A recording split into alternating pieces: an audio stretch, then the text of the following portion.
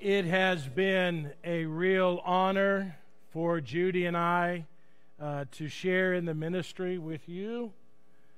And I'm very grateful to Roger for his trust and confidence in me. What a pleasure and it has been to be a part of this great church. And I'll tell you from my last day, what a day outside. Is it not a beautiful day? Just kind of makes you feel glad to be alive, right? I'm telling you, amen. And speaking of life, I was reminded of a conversation this week that took place between a Catholic priest, a Methodist pastor, and a Jewish rabbi. Now, they were talking about when life begins. And the Catholic priest said that life begins at the moment of conception. And the Methodist pastor said, no, life begins at the moment of birth. Well, the Jewish rabbi said, you're both wrong. Life begins when the kids move out and the dog dies. Now, we may debate as to when life begins, but there is one quality that is essential to sustain life on earth. And that essential quality is a four-letter word, and it is hope. Hope is absolutely the cornerstone to sustain life on earth. So, on my last Sunday to be with you as interim, I've deviated with some pastoral privilege from the story to share with you, imparting a core value of who I am and of my faith in Jesus Christ. And it is found nowhere better expressed than in our scripture for today. Our scripture will come from the New Testament, the book of Romans, chapter 5, and I'm going to be reading verses 1 through 5. I invite you to open up your Bibles, follow along, to hear what the scripture says about hope. Therefore, having been justified by faith, we have peace with God through our Lord Jesus Christ, through whom also we have obtained our introduction by faith into this grace in which we stand. And we exult in hope of the glory of God.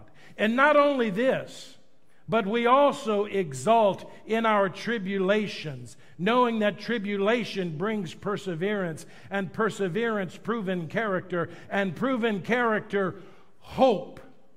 And hope does not disappoint because of the love of God that has been poured out within our hearts through the Holy Spirit who has been given to us. As I stand here on this final sermon to give, there is one word I want to leave with you. One word. That word is the fuel to my soul. And that word is hope. This is my faith in Jesus Christ. Hope never fails. Will you join with me in a moment of prayer as we begin to think about this? So, Heavenly Father, may now the words which are about to come from my mouth and the meditations that we will choose to place upon our hearts, may all of these things be acceptable in your sight, O Lord, our strength and our Redeemer. Amen. Well, as a pastor, I see myself as a physician of the soul. And every physician will always, from time to time, write a prescription for a treatment to help. And so as a physician of the soul, I want to write for each of you a prescription. If I had my pad, I would write on it Romans 5, 1 through 5. Read 3 times a week, preferably with a cup of coffee in a comfortable chair, because it contains the essential quality to life on earth. Abraham Maslow was a preeminent American psychologist who is credited with developing what has become known as the Maslow hierarchy of need. Dr. Maslow identified the essential elements needed to sustain life, and he summarized it in 3 things. Dr. Maslow said there are 3 things that we need in order to live life. So familiar are these 3, I bet I could start, you could finish with me. What are the 3 things we need to live? Food, clothing, and shelter. To which I would add a 4th, and that is hope. Hope is the cornerstone of the Christian faith. And when I say hope, I'm not talking about a wishful thought like, I hope the Astros will win the World Series. That's more like a wing and a prayer right now than a hope. No. Christian hope is not a wish. Christian hope is the byproduct of faith in God through Jesus Christ. Christian hope is defined this way. It is a strong and confident expectation that the God who has worked through all of history to save life will do it again for me and for you. This is Christian hope, and it is the byproduct that comes to those who believe in God through Jesus Christ. But we come to those moments in life when our soul becomes empty. Something happens and it drains from us life. We become hopeless. There is a very interesting syndrome that has been identified of late. It's called the low battery syndrome. You know what the low battery syndrome? It was a survey that was done by a media company, LG company, and they discovered that 9 out of 10 people begin to panic when their cell phone power drops below 20%. Panic starts to set in, and we worry about losing power. Now, this low battery syndrome is not a psychiatric disorder, but it does remind me that there are things in our lives. Something will happen, and it begins to drain the energy in our soul. And panic sets in. I wonder, what causes you to panic? For me, it's the word cancer. On a routine doctor's visit, an anomaly was discovered in my kidney.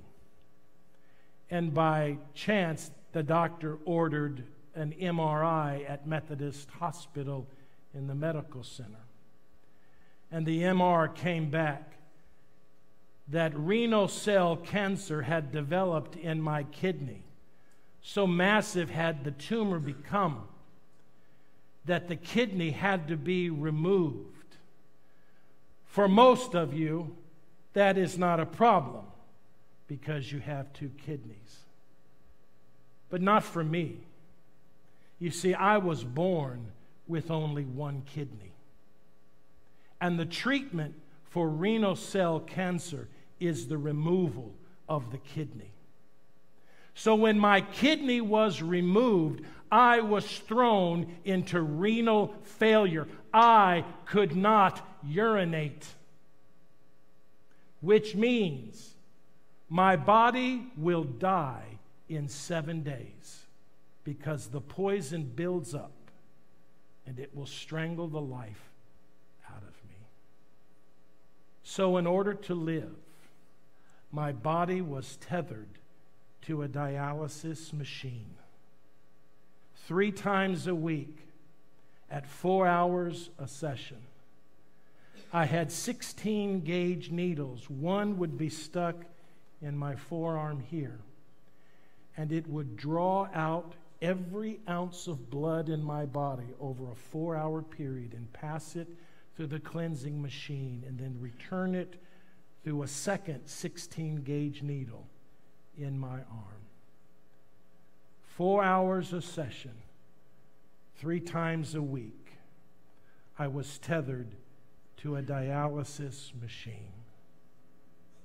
And every time those needles went in, I cried because it hurt my arm and my soul. I had lost hope because life as I knew it was gone. It was changed forever. It would never be the same. And in fact, I didn't know if tomorrow would come. I was hopeless. And so I ask you,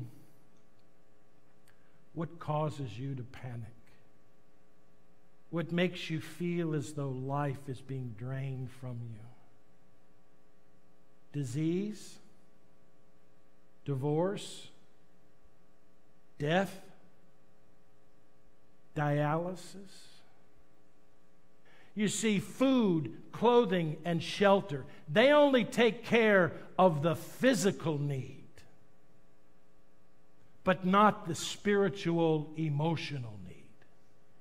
It is hope that addresses our emotional need. It is hope that fuels the life within us and the will to live. Without hope, we are unwilling to live.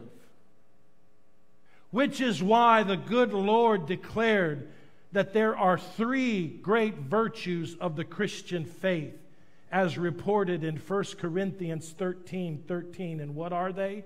Faith, hope, and love. These 3 things sustain life within us. Faith is how we know God. Love is how we serve God. Hope is how we exist with God on earth. And there is no life within us without hope. So God, in His great wisdom, developed a pathway by which all persons could build hope in their life. And it is found in the 5th chapter of the book of Romans. It is such a powerful, beautiful passage. In 5 verses, it eloquently expresses what happens to a person who believes in God through Jesus Christ. It reveals an intimacy with God, and it tells us what happens when one calls upon God by faith through the cross. When we believe in Christ, what we receive is hope. Hope enters into our body, and this is how it works. The Scriptures reveal when we call upon God in Jesus, the Holy Spirit comes inside of our bodies. And we begin to experience an awareness. And this awareness is not an illusion. It is real. The Holy Spirit makes us aware of the presence of God. And that awareness triggers within us a confidence that we are loved by God. And that love will endure all things. And so we have hope that whatever we face, this is our confidence. God will have the final word. And that word will be good. That is our hope. That is our strength. Listen to what he says. But not only this, we rejoice in our sufferings, knowing that suffering, tribulation, brings about perseverance, and perseverance, proven character, and proven character, hope, and hope will not disappoint, because the love of God is poured out upon us through the Holy Spirit. So I ask you again, what is it that is your trouble, your testing? I like the word in the Bible, tribulation. What is your tribulation? Know this. Hope can be ours. And I want to suggest the means by which we can nurture hope in our lives when we face the panic, the tribulation. And I'll give to you an acronym, HOPE. First, H. Hang up the anger in your life. Let go of the anger. Whenever a negative experience happens, anger develops within us. And it's usually at another person. Well, let go of the anger. Listen to the words of Jesus in the 23rd chapter of Luke when he was nailed to the cross. What did he say? Father, forgive them, for they know not what they do. Forgiveness is a powerful force. Notice I did not say forget. Nowhere in the Bible does it say, be thou stupid. It doesn't say that. It does say forgive. You see, when we forgive, when we let go of our anger towards another person, you know what we're doing? We are releasing their control in our lives. When I say I forgive somebody, I'm saying I have decided to let go of my anger towards you, which is still controlling me. And I don't want you to control me anymore. So I forgive. I still learn my lessons. I'll still hold on to the knowledge. But when you forgive, you let go of the anger. For 4 months, I would go in for my dialysis treatments, and I cried. It hurt. Those are big needles. And drawing every ounce of blood, I was just in a world of self-pity. And after 3 months, I had an epiphany. I sat there and I thought, you know, I can be on dialysis and miserable, or I can be on dialysis and I can be happy. I'm going to be on dialysis. Therefore, I choose to be happy. And in that moment, brothers and sisters, my life came alive again. I started to see the blessings and the gift of life all around me, and I began to understand that there was great joy in my life and that I was still alive. I let go of the anger, and I began to come alive again. H, hang up. O, open up. Open up to the possibility of a new beginning, of a new idea, of a new possibility, of something great happening in your life. Many times, God will hide a blessing deep within a problem to see if we will have the faith to find the blessing that He wants. Listen to the word from the prophet Jeremiah, chapter 29, verse 11, when God says, I know the plans that I have for you, declares the Lord. Plans to give you a future, are you ready? And a hope. God has a plan. And more often than not, it is in the problem we face that the plan comes forward. And when I began to look for the new things, what could all of this mean for me and my ministry, I became aware. I started to praise God for cancer. Because now I can go to any one of you who has faced cancer, and I can say, I know what it's like. I'm a cancer survivor too. Let's talk. I am so grateful God trusted me enough to let me have cancer. Hope. Hang up. Open up. Pray up. Whatever you face, whatever causes panic, bring it to the throne of grace and talk to God. Pray about it. Did not Jesus say in chapter 7 of Matthew, ask and you will receive. Seek and you will find. Knock and the door will open. When I was diagnosed with the cancer and with the dialysis, I called a special meeting of the church council because I felt like I could not lead Christ Church anymore, that I would fail them because I would be so sickly. And so I told them that I was going to resign as the pastor to the church. And you know what they did? They laughed at me. They said, oh no, you're not getting out of this job that easy.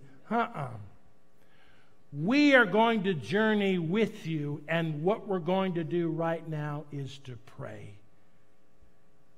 Martha Urban, Martha, a double mastectomy breast cancer survivor, who was the lay leader of the church, said, now, Dan, you just sit down right here. And when Martha said, sit down, that's what you did.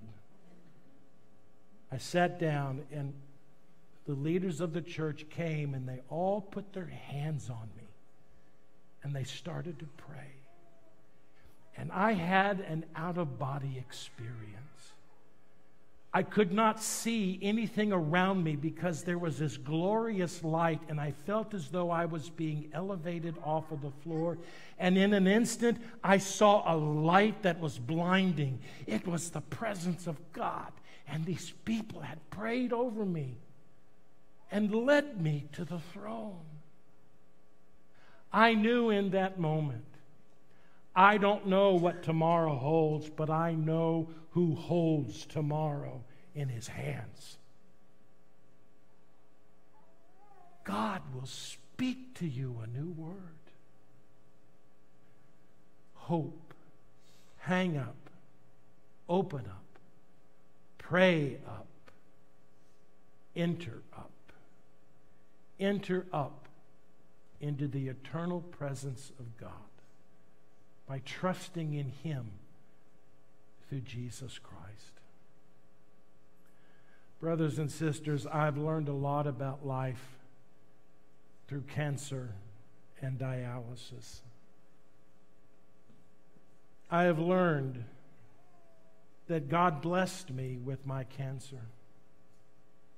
And I began to thank God for the dialysis. I thank God for the men and women who I've never met, who invented dialysis and kept me alive. Had they not done their work, I would have died 16 years ago. You know what that means? That means I never would have met you. That means I never would have seen my 3 beautiful granddaughters. It means I never would have seen my son marry a beautiful woman. And I began to realize dialysis is a gift. And God did it for me. And if that wasn't enough, Methodist Hospital required that I be cancer-free for 3 years, and at the end of 3 years, I was put on a transplant list. And on the day I qualified, my sister said, "Now I'm giving you a kidney." And for 14 years, I have carried a part of my sister's body right here. Her kidney. Isn't that amazing? My sister sacrificed a part of her body so that I would live. Isn't that beautiful? Isn't that wonderful? Isn't that familiar? For God so loved the world that he gave his son. God sacrificed his body so that you and I might live.